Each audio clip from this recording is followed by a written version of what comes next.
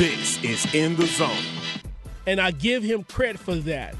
But that has absolutely nothing to do with him being a head coach. That has nothing to do with him being a complete failure. That has nothing to do with him being a pompous ass. You're listening to In the Zone. City to city, state to state, worldwide.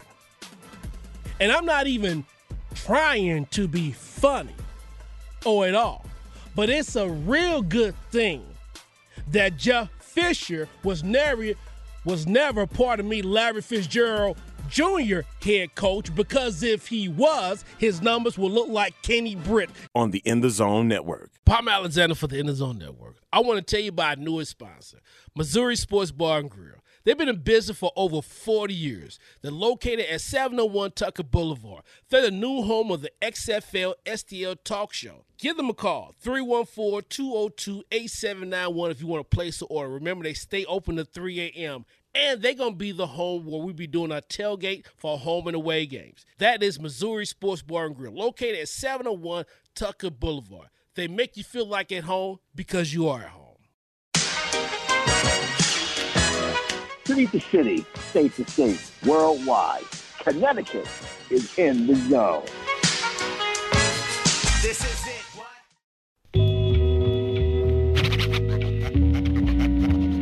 Hello, ladies and gentlemen. This is Mike Lyle Jr., news anchor and reporter based in Connecticut for New England Public Radio and WTIC. Also the newest inductee of the National Press Club and a fellow member of the NABJ. And you're in the zone. City to city, state to state, worldwide. You're listening to In the Zone, and this is the network. Palmer Alexander, a.k.a. The Living Legend, K.I.L. One Ellen Kill, but Kill Still Kill. Joining me on our Celebrity Line, sponsored by Missouri Sports Bar and Grill, is my media brother up there in the northeast quarter of the United States in Connecticut, Michael Lyle Jr. from NPR Radio, WITC 1080 AM.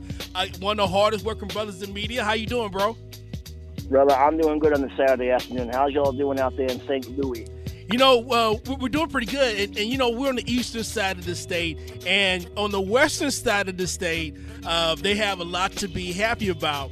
And one of the weird things about St. Louis and Kansas City, it's like there's no love lost between either city. So a lot of people in St. Louis, believe it or not, are rooting for the Chiefs. Have you ever seen anything like that before?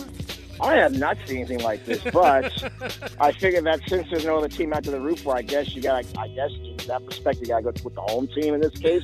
Although I don't necessarily say that to be the truth, because if the Jets were in the Super Bowl and I'm a Giants fan, I'm not going to necessarily say I'm going to root for the Jets in this case if they are in the big game. I'm just saying, I'm not going to go with the enemy. That's like rooting for the Mets in the World Series and I'm a Yankees fan.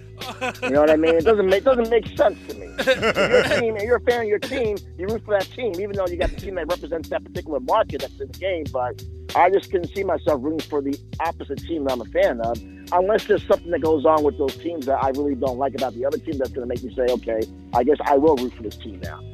It's been 50 years since the Kansas City Chiefs have been in the Super Bowl, so now in our lifetime.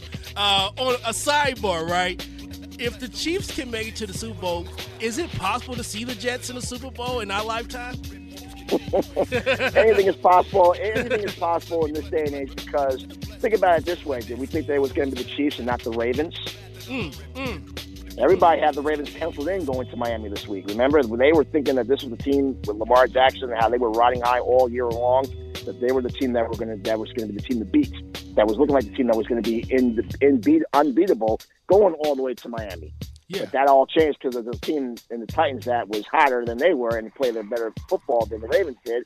And then the Chiefs were playing at their best, and that's why they got to the big game, because they found a way to slow down Derrick Henry, which is why I think the Chiefs have a very good chance of winning this game on Sunday. So you got the Chiefs winning against the 49ers. Is that what you got? I think it's going to be a close game. I think the Chiefs might pull it out in a close game, but I think it's going to be a good test for the Chiefs defense, because the 49ers have a very good run game. And their run game has been superb the last couple of weeks. And Jimmy Garoppolo has not even done much throwing the ball, but I think he'll do a lot more of that tomorrow, because he will be tested by that Chiefs defense. So I expect it to be a very low-scoring affair, two high-powered offenses, probably not going to get much movement on the offensive side of the ball. So we'll see a lot of defensive action, and I think that's what's going to lead to a low-scoring affair. That is the voice of Michael Lyle Jr. Join us on the In the Zone show. We're going city to city, state to state, worldwide. You'll be able to check Michael out on NPR Radio up in New England and also WITC 1080 AM. Since you up that way, a lot of talk about the Patriots. And you know what? I've just come accustomed to always seeing them in the Super Bowl or whatnot. I've heard there's some trouble brewing, possibly, with Robert Kraft and Belichick and Brady and possibly, Belichick, looking to move beyond Tom Brady and Tom Brady wanting to stay. What have you been hearing up there? We haven't been hearing much, although Tom Brady did put out a little cryptic tweet the other day that showed him walking in a dark tunnel and didn't have a caption around it. So a lot of people are trying to speculate what that exactly meant. Although he has not yet said publicly what his intentions are. Many think he's going to come back to the Patriots. Some think he might play football again, but it may not be here in New England. So there's a lot of question marks. I think a lot of fans are going to want him to be back here, obviously, because they just can't see Tom Brady playing elsewhere. But if you want a little bit of a segue into what I'm thinking, he did move out of New England. He lived in Boston, in the metropolitan area outside of Boston. But recently, him and his wife, Giselle, bought a house down here in Greenwich, in Connecticut. Really?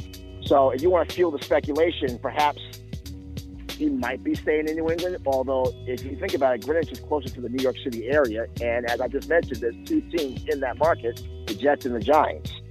So now you have three potential teams he might be looking at in this region. Wow. Greenwich is a lot closer to New York than it is to New England, to Boston. Mm-hmm. If you want to look at the logistics of him being away from Gillette Stadium and coming further down towards the New York area. If you had to bet money on it, do you think Brady stays with the Patriots? I think so. I think especially after the way the season ended, and it wasn't one of their best seasons either. I mean, expectations are always high here in New England when it comes to the Patriots. The fans have been spoiled because they've won 6 championships, and Brady has been the recipient of them, and they want to be a team that constantly wins games, and they feel like that if not winning the Super Bowl, that they don't achieve that goal, it's a failure. So they feel like they should want to expect every year that Brady will be the team that gets into that big game, and after the way this season ended, I think that he wants to come back and try and prove everybody wrong. I mean, the guy's in his 40s now. So the fact that he's still playing football at that age is amazing. And he doesn't look like he's going to be slowing down anytime soon. So I would think that he's going to probably maybe have maybe 1-2 more years left to go. And I would think he's going to need these next 2 years to try and prove a point. And then maybe if he wins another championship, he might go off in the sunset. That's what many people up here are speculating. That is the voice of Michael Lyle Jr. You can listen to him at NPR up in New England and also at WITC 1080 AM. And we are talking everything because he does cover everything, sports, news. And listen, I want to talk to you about the Kobe Bryant death because I thought about you because I know that's your job also covering the news. And that happening right when he died, and I was numb. I mean, I just felt numbness all over my body, my soul. But I thought about you immediately because I was wondering, like, what would I do if I was in your position, having to do the news and having to break a story like this of it. Just not an iconic basketball star, but someone that touched so many people around the world, right? How was you able to work? Because you got to kind of put the human element to the side and still be a pro. It's because it's my job, brothers. That's why. It's a job that I took on. It's a job I've been passionate about for 21 years. It's a career I chose. I know there's a lot of ups and downs. There's a lot of pros and cons that come with it. But sometimes you just can't ignore the fact that is a story that has to be told. As much as I did not want to make that the lead story every half hour last Sunday evening talking about Kobe Bryant and how he and his daughter and 7 others were on that helicopter, you have to do the job. I didn't want to. I did not want to even be bothered working that day. I just said this is probably one of those days I wish I was not working. That I could be home like the rest of the world was doing, was grieving. But instead, I'm working and having to help people grieve even more by reporting this news. So when I got off the air after 11:30 last Sunday night, I even posted on social media that this is probably one of the more toughest assignments I've had in a long time. The fact that I had to go on the air and talk about an icon who many looked up to is no longer on this earth, and his daughter and 7 others were taken with him. So think about the context of having to do that job, and then not having to lose it on air and not having to show any emotion, and then having to just constantly do that for 6 hours straight, guys. I was working for a 6-hour shift every half hour, top and bottom, reporting that news. That's a job that, as journalists, as much as we don't want to do that job, as much as I can say, you know what, I don't want to do this job today. But it's a job I get paid to do. It's a job that people look for me to do. It's a job that people are going to turn on their radios and want to hear something coming out of their speakers, which is what I have been tasked to do. So I have to do the job. As much as really painful it was, I got through it. But I got to tell you, I have been emotionally distraught all week long about the news. And it's not like it's going to go away anytime soon. I'm sure a lot of us can agree that even though it happened a week ago, the fact of the matter is, and we were talking off air, we got the big game this weekend, but I have to tell you, I don't know how many people are going to be feeling like they're in the Super Bowl jovial mood right now, because the fact of the matter is, Kobe was on it after the Lakers game last night. The big game's tomorrow, but how are you going to find yourself in a happy-go-lucky mood to watch a game like that, and then we're finding out that Kobe's gone? And like I said, after the game is over, it's back to reality. We have to go on with the rest of the NBA season knowing that Kobe and his daughter and his other friends and his family members are no longer here, and we have to constantly be reminded of that every single day now. It's not like we're just going to just sweep this under the rug and say, okay, it never happened. It happened, and now the reality is we have to go through with this with the rest of our lives for as long as we're here, having to recognize that is what happened. I think that's the painful part of this. That is the voice of Michael Lyle Jr. You can listen to him at NPR, New England, also WITC 1080 AM. And I'll tell you something else. I think I may have mentioned this earlier, though. When something like this happens, you remember where you was at when it happened. You knew exactly where you were standing. You knew exactly what you was wearing. Almost like 9/11. It's like one of those things you will never forget as long as you live. And that's just what it was. I was in my house when I had gotten the news from a text, and then I had saw that it was trending on social media, and I thought, like everybody else was thinking, I said, please let this not be true. And with all due respect, I know that people give TMZ a lot of clout because of the fact that they could be known, they are known to many as a tabloid.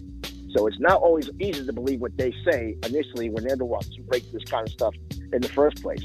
So I think the speculation was that, TMZ reported it, but TMZ has built that reputation where people don't always look at them as a reliable source. But they were the reliable source because they were the first ones to report it, and it turned out they were right. So once we got through that initial shock that it actually happened, and TMZ had broke the story, and that the rest of the national news outlets were talking about it, that's when it hit me. Like, wow. And then now you're wondering, there was reports about Rick Fox being on the helicopter. Oh, man. My goodness. It was like rapid news coming at you, like, okay, like who else was on the helicopter? Yeah. Now you're hearing it was Rick Fox, was all his daughters on it? It was Gianna and the 7 of the coach, the baseball coach, and their relatives were on there too. It's like you're trying to process all this information at one time, and you're just trying to keep it together. Like, okay, please tell me that we don't like what? Like, we don't need more bad news on top of bad news. Like, let's get to the bottom of this. What else do we need to know here? What else do we have to process? What else is there to process from this? Right, and that's what I think was the other challenge. What else do we need to know about it? And then by you being in the news, you always want to make sure that you report the most accurate thing. So that was the other thing too. Like, how accurate is this news that you're reporting that people are depending on? That's the thing about this business, gentlemen. It's always tough to have to put the news out there. But I think one of the flaws in our industry, and this is what we've been talking, what has been called out to us many times, and I'm sure a lot of your predecessors will tell you this too. It's nice to be the one to have the scoop on a story, but let me tell you, I would rather be the first to get the scoop the right way, rather than be the one to break it and then it turns out it's the wrong information. There's nothing worse than being the first on the scene to report a story, but it turns out to be inaccurate. Yeah. And especially with the way our industry is being looked at today by a lot of people that think that this whole phenom of fake news and journalism has become untrustworthy, that people are fabricating stuff and nobody can believe this anymore. Especially now, you have to be very careful about how you report certain stories like this. Because if you put it out there and it turns out not to be true, not only do you jeopardize your professional career, but you also mess up your credibility as a person, and also the person and the outlet you're working for comes under question. Because it's like, now, how can we believe anything you say now? Right. You got this wrong initially. Now, how can we look at you as a reliable source if something like this would have happened again? Even if it was the truth. It's unfortunate that now you got to be put under that umbrella, but now you put yourself out there to where we have to question everything you say. And that's unfortunate. And then kind of staying along those lines and going to my next transition, there's no letting up for you because you got to deal with the impeachment hearings on top of that. And then again, reporting the news, you always have to show impartiality. You don't want to appear partisan. So can you tell our listeners how was you able to navigate that? The thing about politics is no matter what you put out there, and I think you've seen this constantly since within the last 4 years now, going on 4 years, and that there's always going to be somebody that has a difference of opinion about politics. Now, we could talk about the impeachment process and how it's going out. Personally, I think that President Trump is going to be acquitted this week. I don't think he's going to be charged. I think he's going to be acquitted, and I think that's just what everybody in the Senate wanted to happen initially, because I think a lot of us were not quite surprised, considering that the majority of the Senate is ran by the GOP. Right. So you think that he's going to go to trial, and if you think that the Republicans were going to actually convict this man, I said, well, I hate to break it to you, but there's a slim chance that's going to happen. In fact, history has shown the last two presidents that were impeached, including Bill Clinton, they were acquitted of their crimes. Yeah. So it's very rare that if you are to impeach somebody in this country, that they're likely going to be convicted, especially if you have a dominant factor in the House and the Senate. Yeah. The House is controlled by the Democrats. The Senate is who now holds the keys to whether or not the president is to be convicted. And see, they're owned by the GOP. And so see, that's what. I'm now sorry. You figure that all that in consideration is like, if you think that Trump is going to be convicted, then I hate to say it, I truly doubt that's going to happen. And most of the speculation is that, he's going to be back out there campaigning within the next week or so. Yeah, and see, that was the one thing too that I know that the Democrats are mad as hell or whatnot, but I mean, you don't control the Senate, so what do you expect? You know what I'm saying? I mean, really, you don't control the Senate, and they was already going to acquit him. I just don't understand why. Well, we know why was they mad when they knew they wasn't going to get the votes, for that to happen. So, in my opinion, my personal opinion, if they want to, kind of kill out his noise, win the Senate, Well, the thing with the witnesses, too, is that they decided not to even get the witnesses involved. So right. That should have been another clue. Like, obviously, they're going to push this through where they're not going to even make it a big spectacle now. They've gone through the impeachment process. They have the trial as much as they see fit to have a trial under their own terms, as we want to call it. And now we wait until Wednesday to find out what the news is, and it shouldn't be much of a surprise to anybody if you've been following this like I have. And that's just the reality of it. Now, after this, we have to say, well, what do we do if you're not happy? Well, now we have an election year upon us. Now we have to look toward November. Yeah. This is when people really need to start looking at themselves and say, do you really want this? If you're not happy with either side, what are you going to do about it as a citizen of this country, where you have the right to make your vote count? Are you going to sit on the sidelines and let people just make the decision for you, and then you find yourself in the same predicament? Or are you going to exercise that amendment that you have to go out there and make it count? Either way, at least show that you do have a voice in the matter. Whether your candidate that you vote for wins or not, it doesn't matter. At least do something about it. Don't be part of the problem. Try to be part of the solution to the problem, if you look at it that way. That is the voice of Michael Lyle Jr. He is on the air at NPR Radio, New England, also at WITC 1080 AM. Tell our listeners, tell some of your followers the best way to keep up with you and all of the great things that you're doing. You can follow me on social media. I'm on Twitter and Instagram at Lyle Multimedia. And you can also follow me on LinkedIn at Michael Lyle Jr. and as well as on Facebook at the same name. So I'm all over the place. All right, brother, thank you so much, man. Enjoy your weekend. And, we got to have you back on soon. Absolutely, brother. It was a pleasure. Good luck with your – I don't know if you're rooting for tomorrow, but enjoy the game if you can do that. And then, we'll wrap again soon. I appreciate it. All right, that is the voice of Michael Lyle Jr. We're going city to city, state to state, worldwide. You're listening to In the Zone, and this is the network.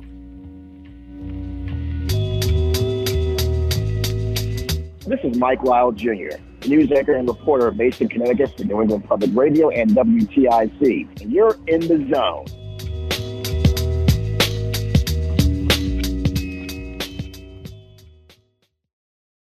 Hey folks, the A-Train here. You know, if you're a fan of the In the Zone Network, you need to get your hands on some In the Zone Network gear. Folks, we got t-shirts, hoodies, bags, towels, mugs, and accessories. And it's all here for you, our In the Zone fan. So get the latest In the Zone Network gear today at the In the Zone Network online store. Remember, your order is backed by Teespring's 100% satisfaction guarantee. Go today at teespring.com/in-the-zone-network. Palm Alexander for the In the Zone Network. I want to tell you about our newest sponsor, Missouri Sports Bar and Grill. They've been in business for over 40 years. They're located at 701 Tucker Boulevard. They're the new home of the XFL STL Talk Show. Give them a call, 314-202-8791 if you want to place an order. Remember, they stay open to 3 a.m., and they're going to be the home where we be doing our tailgate for home and away games. That is Missouri Sports Bar and Grill, located at 701 Tucker Boulevard. They make you feel like at home because you are at home.